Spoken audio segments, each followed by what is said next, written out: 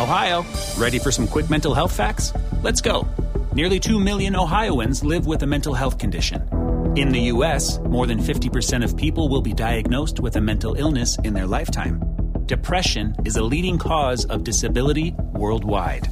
So why are some of us still stigmatizing people living with a mental health condition when we know all of this? Let's listen to the facts and beat the stigma. Ohio, challenge what you know about mental health at beatthestigma.org.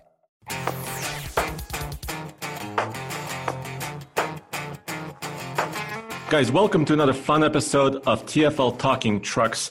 I'm Andrei Smirnov with the Fastlane Truck, and my co-host Roman is actually towing a trailer over a mountain right now, so he wasn't able to join us. But we have a very fun conversation today with Jonathan, and it all has to do with stereo system, audio system tuning, and things that I want to learn about. So I'm hoping you can learn about it with me. So Jonathan, welcome, and introduce yourself, please. Hey, well, thank you, Andre. I'm happy to be here. So my name is Jonathan Pierce. I am the Senior Manager of Global Experiential R&D at Harman, and that's obviously a mouthful. But for those of you who aren't familiar with the name Harman, we have a suite of brands that you might recognize, such as Harman Kardon, JBL, Mark Levinson, and we would be the largest Tier 1 supplier of branded automotive audio. So yeah, I mean, this is talking trucks, but right. I want to kind of make it a little bit more generic and make this conversation more about focused on the stereo systems, but sure. We can go over some trucks as well, right? Absolutely. Yes. We certainly supply to many different auto lines, Ram being one of them, Toyota, obviously, Ford, another one. So yeah, we can talk about trucks all you want. Thank you for joining TFL Talking Trucks podcast. If you love pickup trucks or big full-size SUVs, if you love trailering, towing, and going off-road, this is the right place to be. Together, we can make this podcast the most popular ever. So where do we begin? I mean, stereo systems are getting, more fancy, more sophisticated. Their speaker counts are going up. Yeah. Their power levels are going up. So as a consumer or of a car or a truck, what should people kind of look for in a premium system? Right. Yeah, I think there's a lot of confusion out there. And we also have to recognize that the market itself has kind of shifted from maybe when, yourself, when you were younger, when I was younger, my father was someone who would actually buy a receiver and expensive speakers and go buy cables and tinker and EQs and all that. And I think there was a general understanding what made good sound, and people were more familiar with tone controls and fade and balance, right? And the features that came within how to create a great home audio system. And then I think we saw with car audio coming into the 80s, 90s, early 2000s, a lot of those features were being integrated into radio head units. We actually had physical knobs where you could, again, fade and balance and steer the sound, so to speak, and adjust the tone controls like bass, mid, range, and treble. I think as we're ushering into a new era, we're finding that there's generations now that never really were afforded that opportunity, that not many people actually go and seek out that type of equipment and have that DIY mentality at home. They're looking more for convenience and Bluetooth speakers. And I just want to take my phone, right, and then sync it up to my speaker and then just enjoy my music that way. So, we as an audio supplier are trying to understand how those generations want to be enjoying their music, right? And give them the control that they seek without losing, I think, that premium experience as well.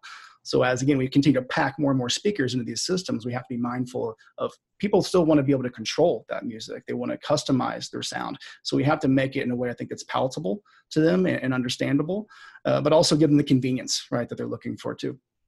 And I think you're mentioning things like, a lot of modern systems offer you, well, not just control, where this sound is coming from. So, front, back, side to side, fade, etc., but also like surround system settings, right? Right. Or, different kind of, popular music versus rock and roll versus whatever it may be. Yeah. A talk show like this, right? Absolutely. Yeah. A podcast. Absolutely. Sure. Yes. So how do people kind of listen for that? What are you listening to?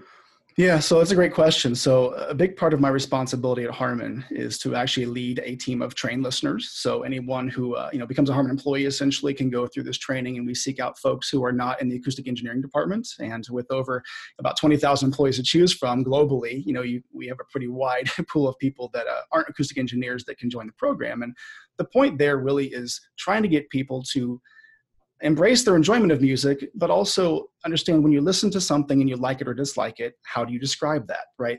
The terminology of how we talk about sound is not something that we inherently just grow up with.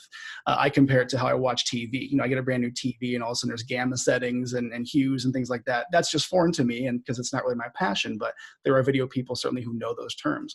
When it comes to audio, right, we start talking about, true harmonic distortions and frequency responses. That's my language. But going back to what I'm responsible for doing is taking these individuals and essentially equipping them with the language so when they hear sound in a car, they can describe what they like or dislike about it, give a score, and then we can quantify all that, right, that qualitative data, and then we can give that information to our engineers to say, hey, the large sample of our trained listeners are hearing that there might be a peak in the upper mid-range because I see comments like harsh and shouty. So can you guys go back and look at your microphone measurements and see if you do indeed have a correlation with that and then make those changes? And again, I think we're trying to make this educated push now out into more the consumer space, whether it's the media or actually interacting with, say, dealer trainers, to really educate people as to how they can enjoy an audio system to the fullest and be able to identify what the benefits are and the drawbacks of those systems as well.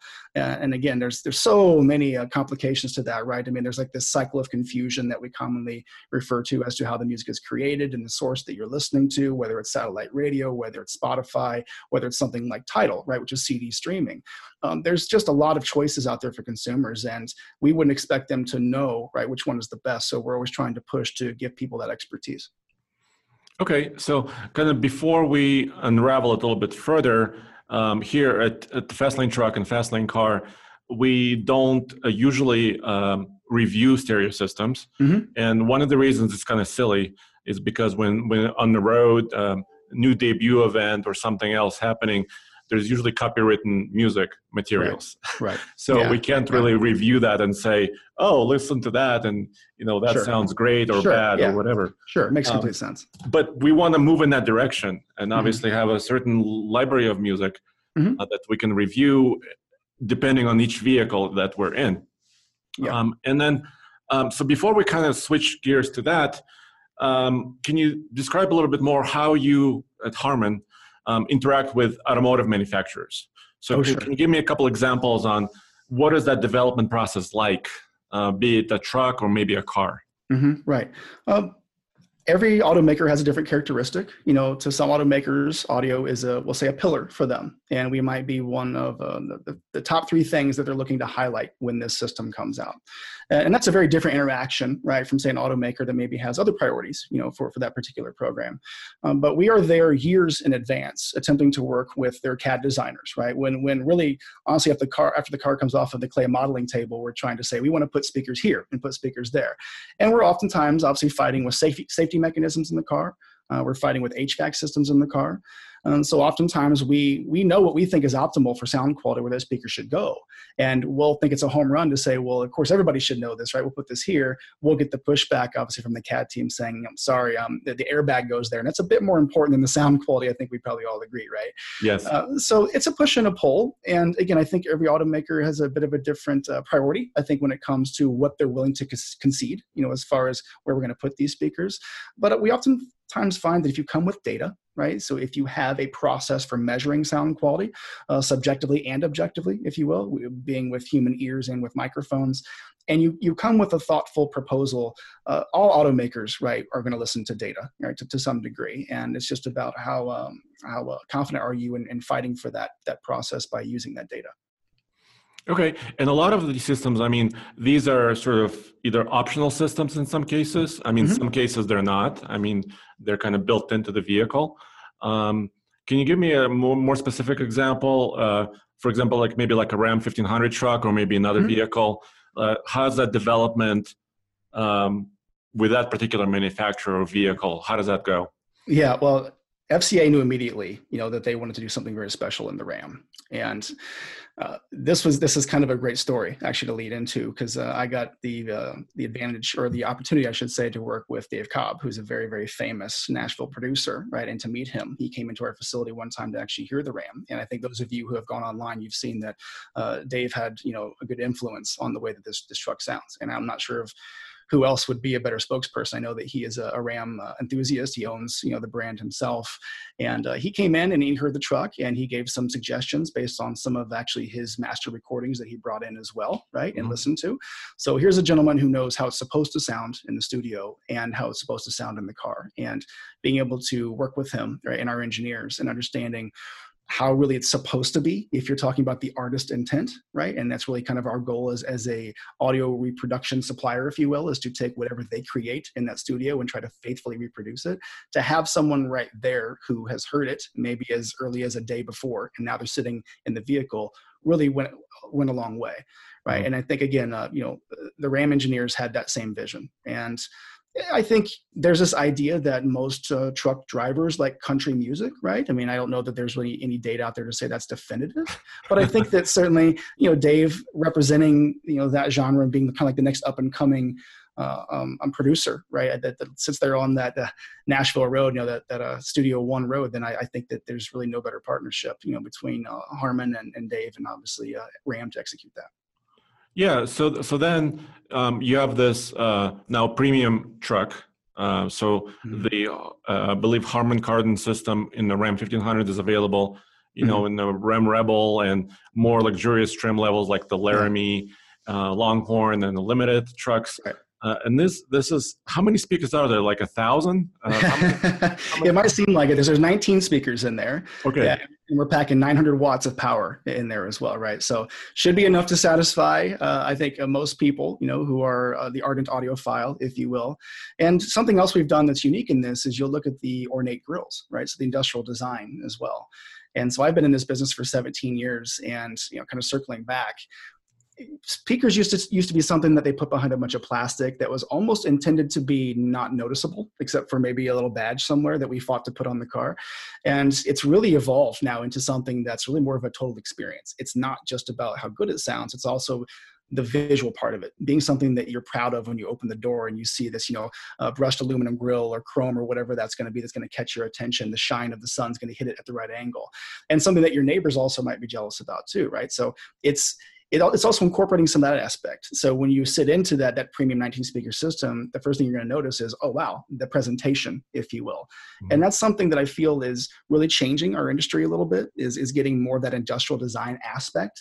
And at Harman, we actually have in-house design teams that work with our OEs, right? So we have artists at drafting tables, essentially, that are coming up with some of these ideas and trying to understand the Harman Kardon characteristic mating up with, say, the Ram characteristic. Because obviously Ram has their own idea of kind of the character of the car they're looking for, the demographic of the buyer, and then we work within that and the signature of our characteristic being Harman Kardon and trying to find out where that sweet spot is between the two companies. Mm-hmm. That makes sense. And in the Ram specifically, you have speakers, some of them are up high, right? Some of them are in the ceiling. Yeah. Some of them are in the doors, obviously. Yeah. So how's that process? It sounds like very complicated.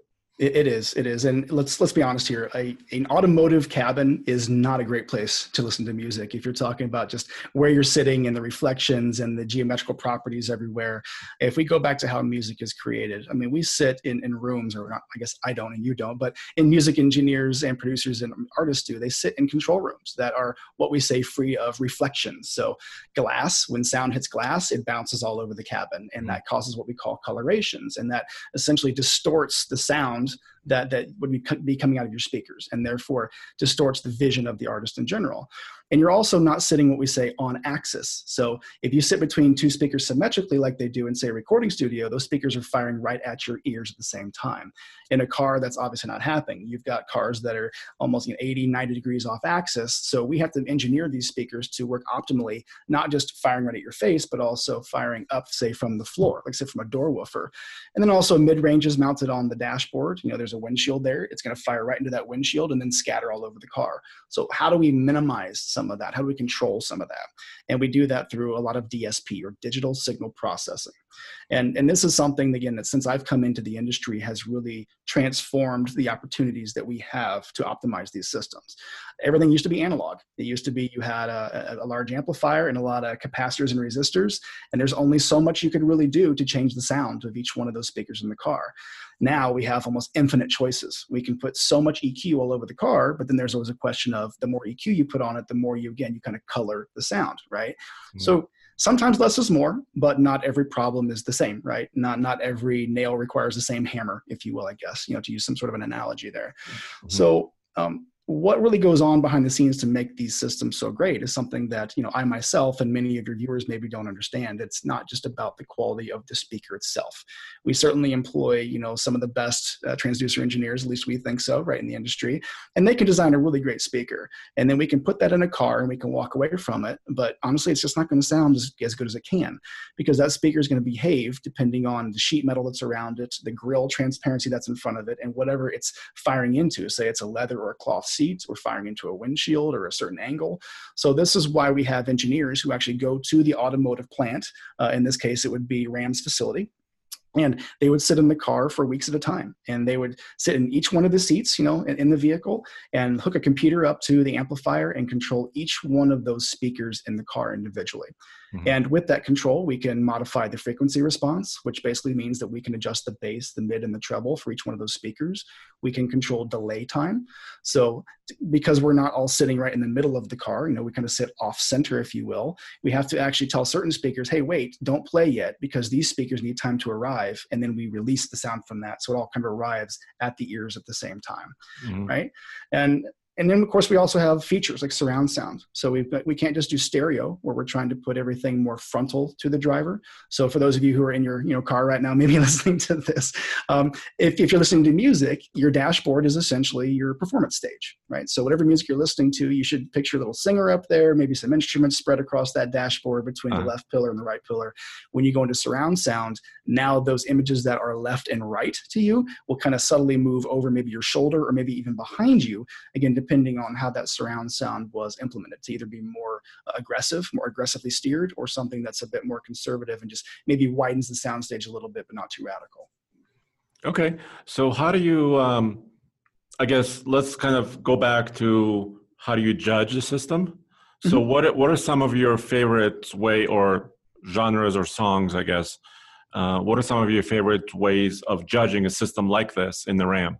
Yeah. So the challenge here is, again, we can't make assumptions that people who buy certain cars only enjoy certain types of music, because there's just simply no data out there to support that. And so I think when you do this, either as a scientist, an engineer, a journalist, you want to make sure that you're capturing a wide variety of music. But, you can't listen to 1,000 songs in 15 minutes either. So, you pick some songs, I think, more importantly, that test certain aspects of the audio system. Everybody usually equates the bass response, the bass power, as being like the measuring stick for overall audio quality. And I always remind people that there's a singer in there somewhere, and maybe some cymbals as well. So we got to make sure that we're worrying about the entire frequency range and not just having all the bass impact, right? Uh-huh. So we want to find tracks that measure what we call the spectral properties. So spectral is going to be that frequency response. That's your balance of bass, mid-range, and treble. And within that, we're honestly looking to find, a nice neutral bass response, something that represents all the notes, say below 100 hertz evenly. So that would be like kick drums, it would be bass guitars, maybe some elements of maybe some other percussive instruments in there as well. But knowing that information that's stored on that track, and maybe it's something you listen to on home speakers or other high quality headphones you own, you kind of know how it's supposed to sound. So when you hop into a vehicle, then you're listening for those little judgments. Does the bass guitar actually sound like it's a bit more muffled compared to the kick drum? Right? Or maybe the bass guitar sounds really, really pronounced compared to what you've heard on what you know to be, say, more of a neutral sounding system. Mm-hmm. And then we would move into more the mid-range, which is more like your guitars, your vocals, piano, things like that are concentrated in the music. Again, same thing. You're listening for any excessive cuts or boosts in some of those instruments, things that that shouldn't be there in that recording. And then moving again into the treble, maybe more things like cymbals, the airiness, the kind of the space that's created around music. Mm-hmm. The term that we use would be reverb. So reverb would be the difference of you clapping your hands, say, in your closet where you have all of your clothes, kind of muffling the sound, versus going into, like, say, your bathroom where you clap your hands and you have tile surfaces and glass, right? And kind of that echo that you hear. That's reverb, essentially. And that's where a lot of that is contained within that treble source. So If you hear something that sounds like it's exaggerated, too much of that treble, too much of that reverb, then you probably have a brightness, a boost happening there in your frequency response. Moving on past that, we talk about more of the spatial element. So spatial is something that is really fun to teach people about. Because spatial is something that is more where you see the sound to be appearing in front of you.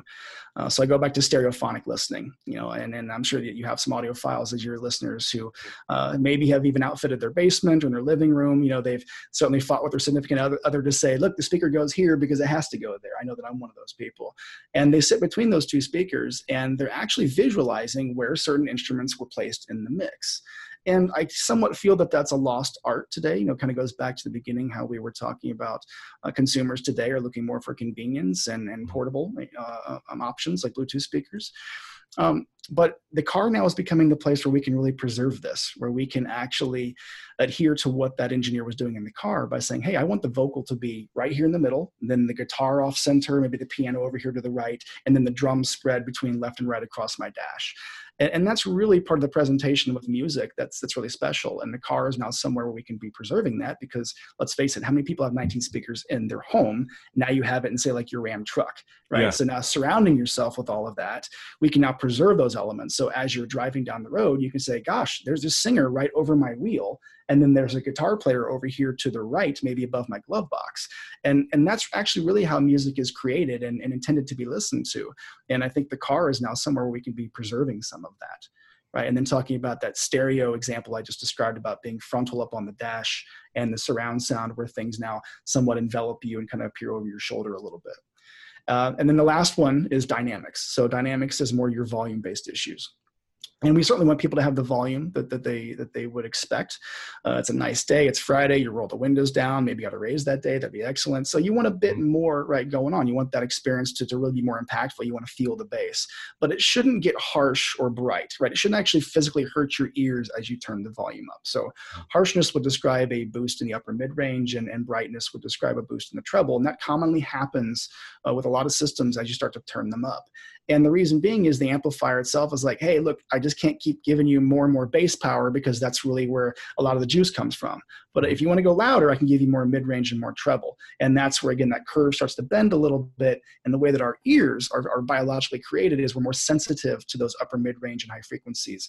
So we start to hear that harshness, and all of a sudden you're reaching for the knob and trying to turn it down. So when you're listening to things at high volumes, listen for things like that. Do you have the bass that you want at high volumes, or does the system start to sound, again, a bit colored or bright or harsh? And then at low volumes, because people do enjoy podcasts these days, I'm certainly one of them, we want to be able to make sure you can turn it down and hear the vocals and everything still sounds intelligible and doesn't get maybe overly too boomy. Gotcha. Yeah, that makes sense. And and talking about quality, right? You kind of mentioned it a little bit earlier, the resolution of the source you're listening to. Yeah. Right. For somebody like me who doesn't know a heck of a lot in this area, can you explain a little bit of that? As far as it kind of matters which source you're listening to and how compressed, I guess, that data is. Can you talk a little bit more about that?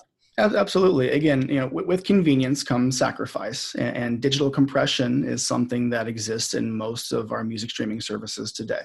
And some are worse than others. I think with everybody migrating to an app on their phone, it actually truly in the last 5 years, we've seen an uptick in sound quality, even just without going into the app and changing all the settings, So like your Pandora, Spotify, iTunes, I see Satellite Radio has also been introducing an app, which is really great. Most of them have settings within them to where you can change the amount of data essentially that you're downloading to the app and then streaming in through your car.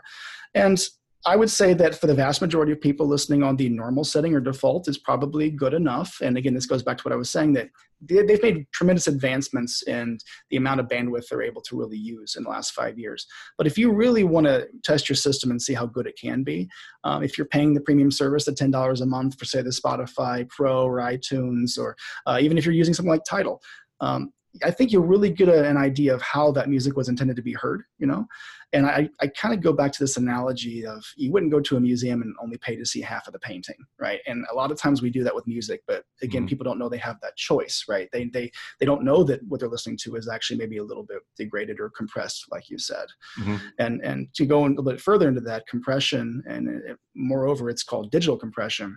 What that means is we're going to take the full bandwidth of the signal, say 20 hertz to 20K, which would be like the human range of hearing. And CD recordings go above 20K, but we won't get into that in this discussion. Okay. What we're going to do is we're going to say, hey, I've got this big file, but it only fits into a pipe about yay big. So I got to throw things away, right? So what am I going to throw away? And it throws away elements from the bass, so it doesn't sound as rich. It throws away a lot of things in the high frequencies, actually, so things sound a bit dull and muffled. And when I do this exercise with my friends and family, when I subject them to this and I play the CD version versus the version they're used to hearing, everybody can hear the difference, right? But again, we're conditioned to say, well, this is what I've always listened to, so I assume this is how it's supposed to be presented. And to me, again, Andre, going back to the discussion we were having before the shooting, a lot of the battle really is lost and won in the source that you're actually using. And CD players are going away in cars, right? And I understand why. They're moving mechanisms, they break, right? We can't really buy CDs anymore. I mean, when was the last time you went to, say, Best Buy, for example, and bought a CD? Right. So everything is on our phones. And there's nothing wrong with that by any means.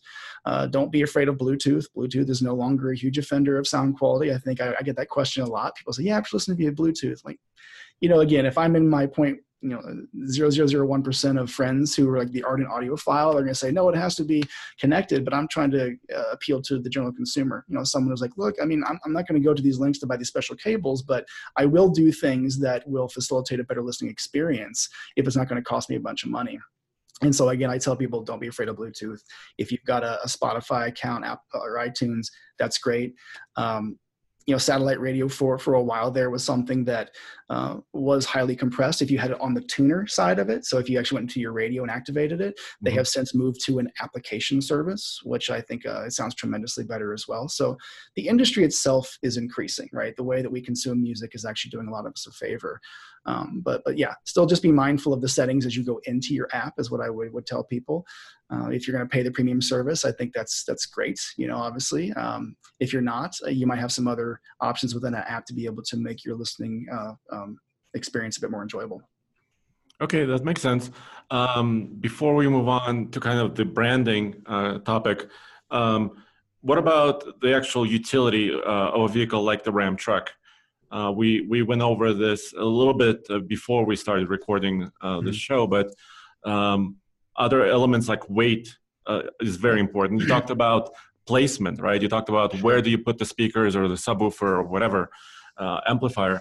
But what about a vehicle like a truck where every pound that you add to it, you cannot carry, something like a useful payload, basically. Yeah. So how does that work? Yeah, absolutely. I mean, again, I think I mentioned that I know for a fact that these guys go into meetings and it's all about saving 1 pound. I mean, they might even have a whole day's worth of meetings about how are we going to save a single pound. And that's a real challenge for us because speakers can be heavy, especially when you start talking about subwoofers with big enclosures in them. And I think we all know the benefits of a subwoofer. I'm sure most of your viewers would also agree that, yeah, it'd be nice to have a sub if I can get one. The problem is subs like a lot of air, which usually means they like to have big enclosures attached to them, right? To be able to play down to the frequencies to make it even beneficial to having a subwoofer. Well, that takes up mass. It takes up weight, right? So we've developed... And space. In space. Yeah, absolutely. So it goes back to, we've got safety features in the car. We've got features in the car that are just there to make the car perform. So we can't assume that the subwoofer is going to take over a lot of that. So, I mean, I guess just as a bit of a plug for us, we've developed a subwoofer technology called an externally coupled sub. So instead of using this big, large enclosure, right, and say this 8-inch subwoofer attached to it, we actually couple the subwoofer to the outside of the vehicle. So using all the air available outside of the car actually as the enclosure. And it's obviously saves on mass, saves on weight as well. So we're having success with that. When it comes to placing low frequency drivers, so like your 6x9 woofers, maybe 6.5 woofers, those are the things that are actually low, below your knee in the door, typically, right? And we do that because as a human, it's very, very difficult for us to localize where bass frequencies come from, right? So again, bass being like the kick drum, the bass guitar, low frequency note instruments. So we can put those really almost anywhere in the car, and you're not going to notice that, hey, the bass is behind me or off to the right or the left. And then we move on to the placement of the mid-range speakers, right? So those are typically going to be up on the IP or the instrument panel, the dashboard is another way to call that, or high in the door. And now these are directional. These are the mid-range speakers, right? These carry things like the vocals and the guitars, percussion. We want to make sure that those are raised up and actually at eye level, because this goes back to that spatial element we were describing about seeing the sound. And if those things are too low in the door, now all of a sudden all your sound is coming from the floorboard, right? And that's not something, again, that the artist, the producer intended. It's not something as a high quality branded supplier that we want to present to the public either. And then there's the tweeter, right? Finally, the tweeter is the smallest speaker, and it's going to play the highest frequencies, again, the air of the space that's kind of in the recording. And we want to put those up high as well. For those who are familiar with 3D surround systems, I think you've probably been maybe listening to a couple of vehicles in the last year that actually advertise 3D surround sound. That means we're putting those tweeters up in the headliner of the car itself, or high up in the A-pillars. So we're raising those up above the head of the occupant and creating kind of almost like the roof coming off of the car is the idea there, to transport you into the environment that which this recording took place. And recordings don't take place in cars. They obviously take place in large rooms or large auditoriums. So we want to be able to simulate that environment to the consumer as well. Yeah, that's very interesting. I'm learning a lot, so thanks a lot. Good, And the other aspect I wanted to kind of bring up. So what if you didn't buy that expensive truck, let's say, right? So what if you didn't buy the Ram Limited and you have another system? I think you touched on this already, but how do you know that it's actually worth the additional cost, because some of those systems do cost additionally, versus the base system or whatever the base stereo is? Yeah, sure. So typically if there's a 3-tiered approach, and we're assuming that the top 2 tiers aren't, say, a branded 1 and branded 2, like say a Harman Kardon option 1, Harman Kardon option 2. What you're typically looking at is, say, 4 speakers, 4 full range woofers, probably 6x9s with what we call a whizzer put in the middle of the cone. And, it's going to do its best to be able to play from, say, 20 hertz, again, the lowest bass frequency we can hear as humans, up to being 20,000 hertz, which is the highest treble frequency we can hear as humans. But it's just not going to be able to do that because they're not that efficient, right? And asking a speaker to do all of that, is really the holy grail, which is why we have to combine woofers with mid-ranges with tweeters, because that simply makes them more efficient and more able to do their jobs, essentially. But when you get a bass system, that's what you're probably going to get. And you're still going to hear the melody and the beat in your music, but it's not going to be as exciting, right? It's not going to be something that probably emotionally moves you. But again, if that's what you're conditioned to, I think you'll be surprised when you hop into the next step up, which is typically what we call a non-branded premium system. So now you're taking those 4 full-range woofers and probably adding maybe 2 tweeters up, say, in the dash or the sail panel of the car, and maybe even a center channel in the middle of the dash, or possibly even a subwoofer in the back. And you're going to notice probably the biggest benefit there is a spectral enhancement. So again, spectral goes back to that bass, mid-range, and treble balance. You're going to hear more of the bass notes in your favorite music. You're going to hear more of that air, that space, that detail in your favorite music from the tweeters as well. And with that center channel being put in the middle of the dash, you're probably going to get a sense that, oh, there's more of the singer now in front of me, whether he's in the middle of the car or maybe she's over the center of the steering wheel. You're going to get more of that, what we call spatial acuity, being the stage width and where you perceive those images to appear in front of you. But really where the real oomph, if we say the real bang for the buck, comes in is when you go up to the branded system, because what these non-branded systems lack is the DSP power. This goes back to us talking about that ability to sit in the car and truly manipulate each one of these speakers, right, in an optimal way. And they have some of that ability. They won't have oftentimes that delay capability. So that ability to say, for example, those front woofers are located really close to your legs. The subwoofer typically is located somewhere in the back of the vehicle, right? If you measure how long it's going to take for that subwoofer to arrive at your ears versus the woofers, well, the woofers are going to arrive first. So what we're going to do to align that subwoofer with the woofers to make sure your bass is nice and punchy and full is we're going to tell those front woofers, hold up for a second. I got to wait for the subwoofer to get about halfway up the cabin, and then we're all going to release together. And that's something that you get with a branded system, that customization that you just simply are not going to get with a non-branded or base grade system. And it's probably akin to, let's consider your viewers here. You buy a nice audio system for your living room. Oftentimes it just comes with an instruction manual, how to plug it in, right? How to hook it up. And then, you're on your own after that. Maybe you're doing some Google searching. This would be akin to having an engineer come into your home, we'd say for up to 3 weeks, and sit in every seat in your home, right? Time align everything, make sure the frequency response is even across all those seats. I mean, that's something you don't really get when you buy a home system, but you get each time you buy a branded audio system. So I really want to emphasize that customization and optimization. So the next time that your listeners go and listen to a car on the lot, that's what you're getting with that. Yeah, and I don't remember exactly how much that premium RAM system costs, but from our discussion here and hearing that it takes several years of development cycle, right, many man hours of actually tuning and developing. I mean, you can kind of see where that additional cost coming from, sure. And the value you're actually getting, if that's what you're prioritizing, right? Mm-hmm. If you want that experience. Yeah, and also the look of it. We talked about the industrial design. The grills available in the branded system are going to be significantly more elegant, if you will, than say the non-branded system. Can you talk a little bit more about some of the other brands? We talked about Harman Kardon. Yeah. What about some of the other manufacturers? Yeah, so we have JBL exclusive to Toyota, right? So if we want to talk about the Tundra and the Tacoma programs there as well. We talked about B&O, which is kind of the lifestyle brand comparison to Bang & Olufsen. So I think maybe you're familiar with that brand as well. Yes.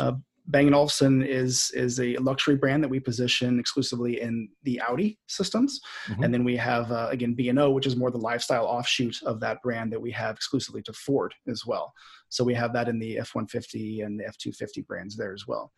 If we want to talk about going more into the premium side of things, we have Mark Levinson on the Lexus automotive side. And again, that's been exclusive to Lexus for probably, I want to venture to say about 20 years now, actually. I was going to say, I mean, I've seen many Lexus vehicles. Mm-hmm. I was in an LX recently, and I saw that system. Yeah. Yeah.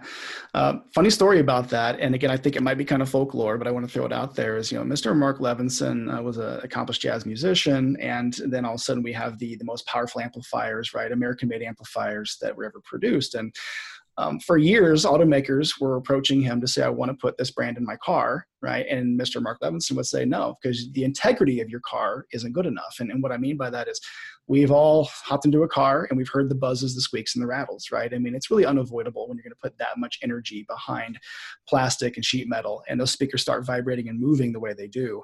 Things are just going to vibrate. That's just mechanics. Eventually, he partnered with Lexus because he felt that Lexus was building a car that was structurally rigid and sound enough to minimize that. So essentially sounds more like a room where when these speakers start to move, the enclosure, right, that's surrounding that speaker doesn't flex with it, right, causing some of those colorations, if you will. Mm-hmm. So that's just kind of the backstory and kind of, again, a feed into something else to listen for when you're evaluating cars is that integrity, that buzz, squeak, and rattle that comes from systems that often masks that experience. But kind of moving on again through the brands. So moving over into Europe, we have the Bowers & Wilkins and Harman Kardon systems in the Volvo. Mm-hmm. We have Harman Kardon throughout BMW as well. So people often then say, so how do you separate the sound signatures of all these brands, right? That might be a question that you're probably going to come up with as well. Right. And yeah, we certainly have sonic characteristics, right, that are associated with each one of these brands as well. And that kind of comes in more to the subjective testing.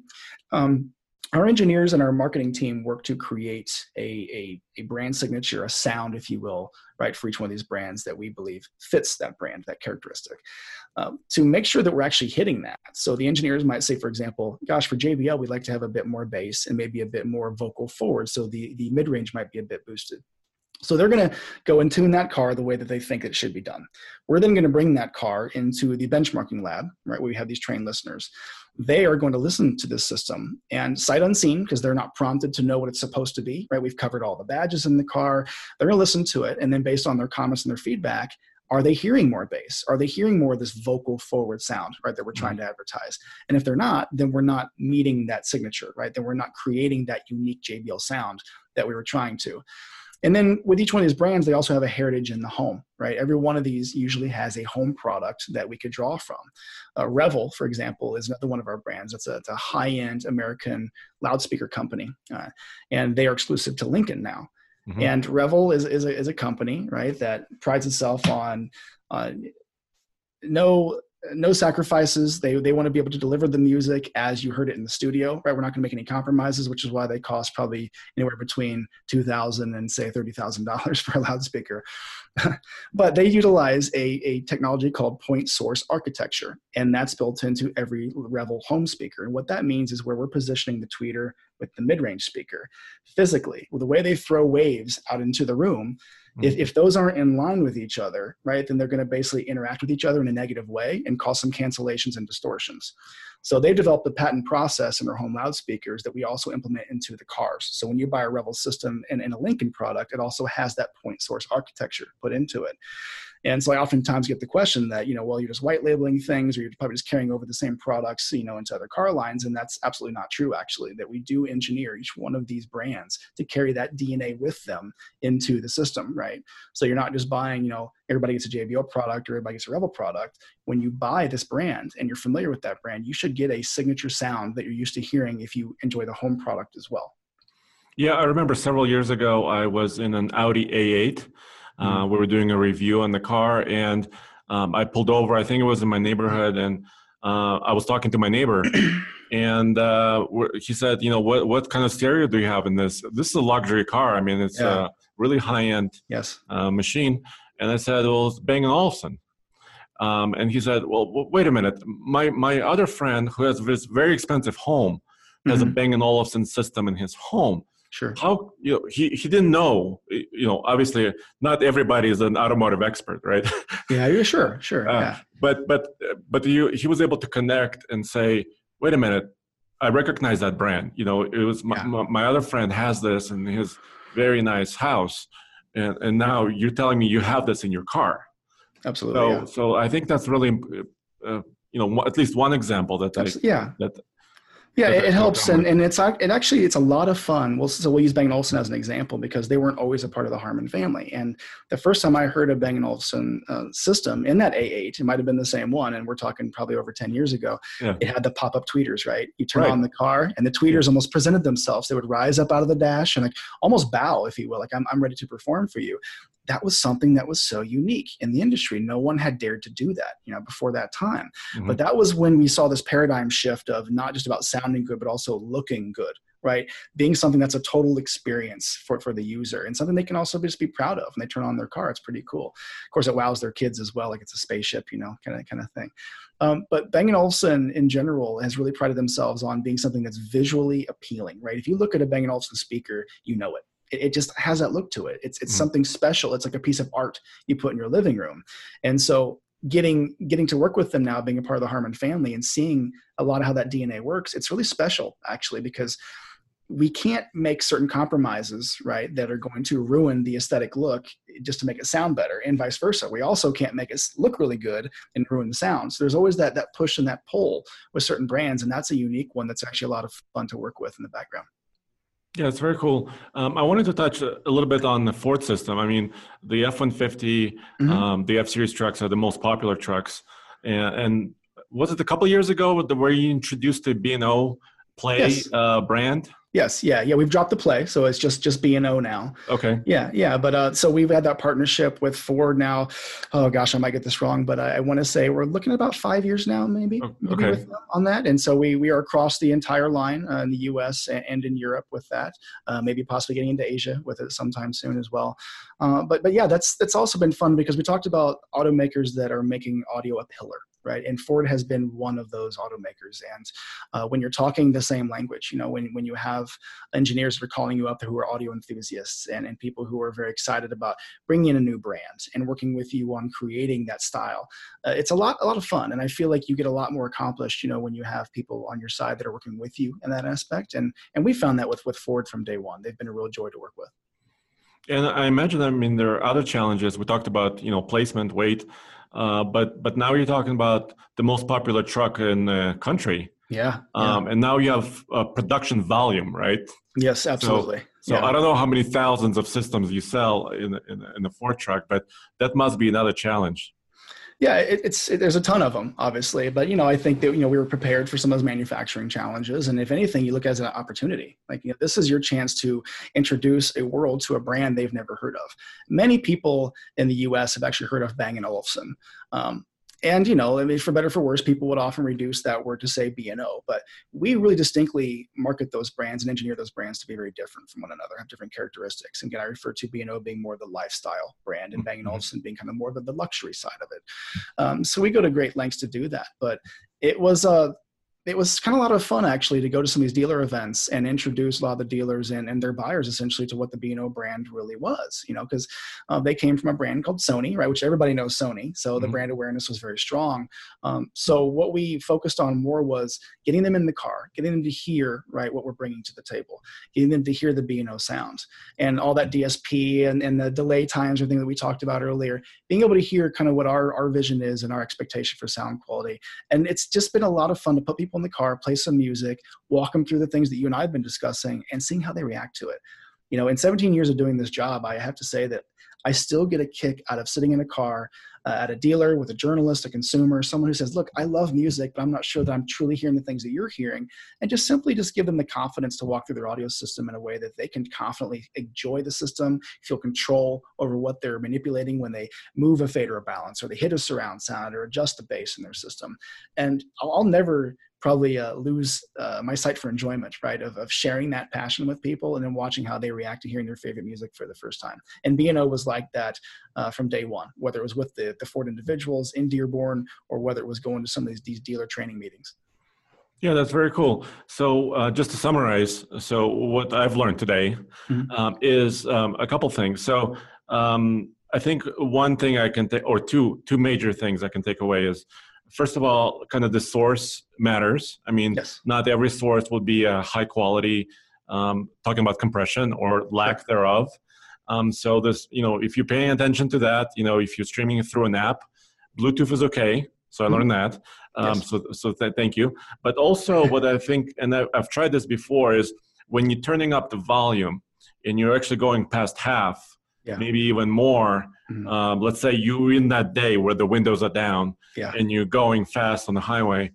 You don't want to lose kind of the crispness of it or the kind of the structure of the music while you keep going up and up and up. And to the experience where you talked about kind of the harshness of it. Right. So those are some of the things, I guess, simply at the simple level, right? Yes. That person can think about. Yeah, absolutely. And again, it makes you feel more empowered now when you listen to an audio system to know that I'm looking for these three things. I think oftentimes we overcomplicate it and assume that everyone's going to care about the same things that we do. And if we've done our job in the background, you shouldn't have to worry about those things essentially. And that leaves you to worry about, gosh, I'm really trying to enjoy this music, but every time I go past this volume, it kind of like hurts a little bit. It sounds a bit harsh to me. And it physically bothers me to do that. And now you know why, essentially, because the amplifier is saying, gosh, I want to give you more juice, but if I'm going to do that, I can't give you more bass. I'm going to give you more mid-range and more treble, which again is going to make that stick out to your ear and cause a little bit of that physical discomfort that you have.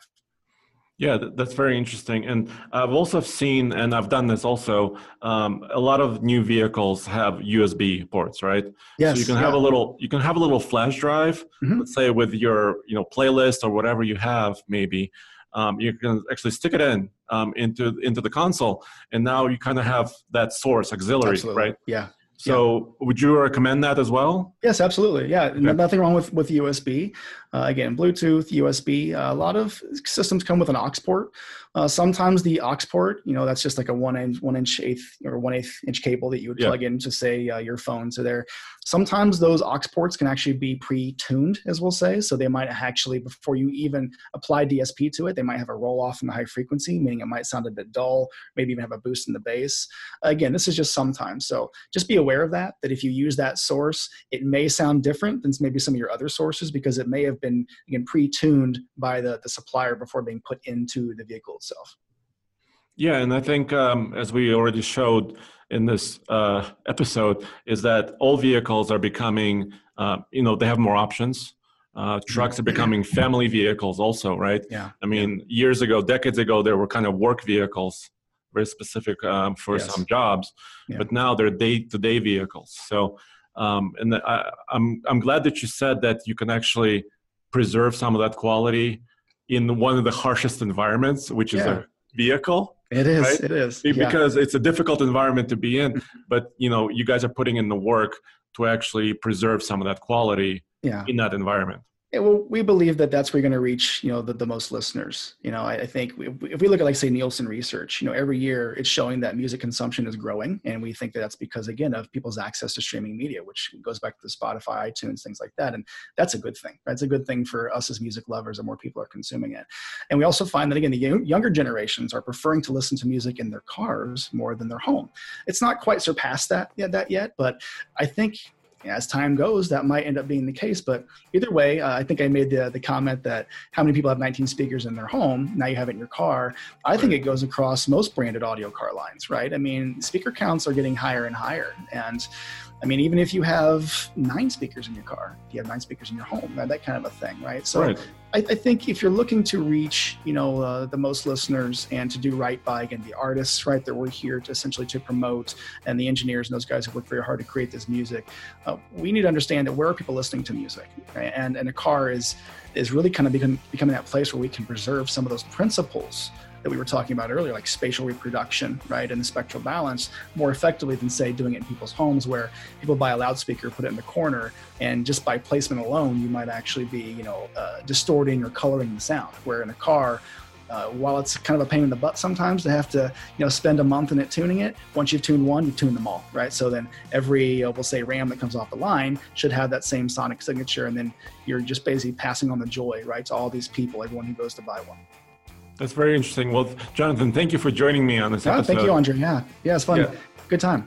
All right. And of course, guys, this episode will be everywhere that podcasts are distributed, and also on YouTube on TFL Now channel. So thank you, Jonathan. Yeah, thank you. Thank you for having me. Save big on brunch for mom, all in the Kroger app. Get 16-ounce packs of flavorful Angus 90% lean ground sirloin for $4.99 each with a digital coupon. Then buy 2, get 2 free on 12 packs of delicious Coca-Cola, Pepsi, or 7-Up, all with your card. Shop these deals at your local Kroger, less than 5 miles away. Or tap the screen now to download the Kroger app to save big today. Kroger, fresh for everyone. Prices and product availability subject to change. Restrictions apply. See site for details.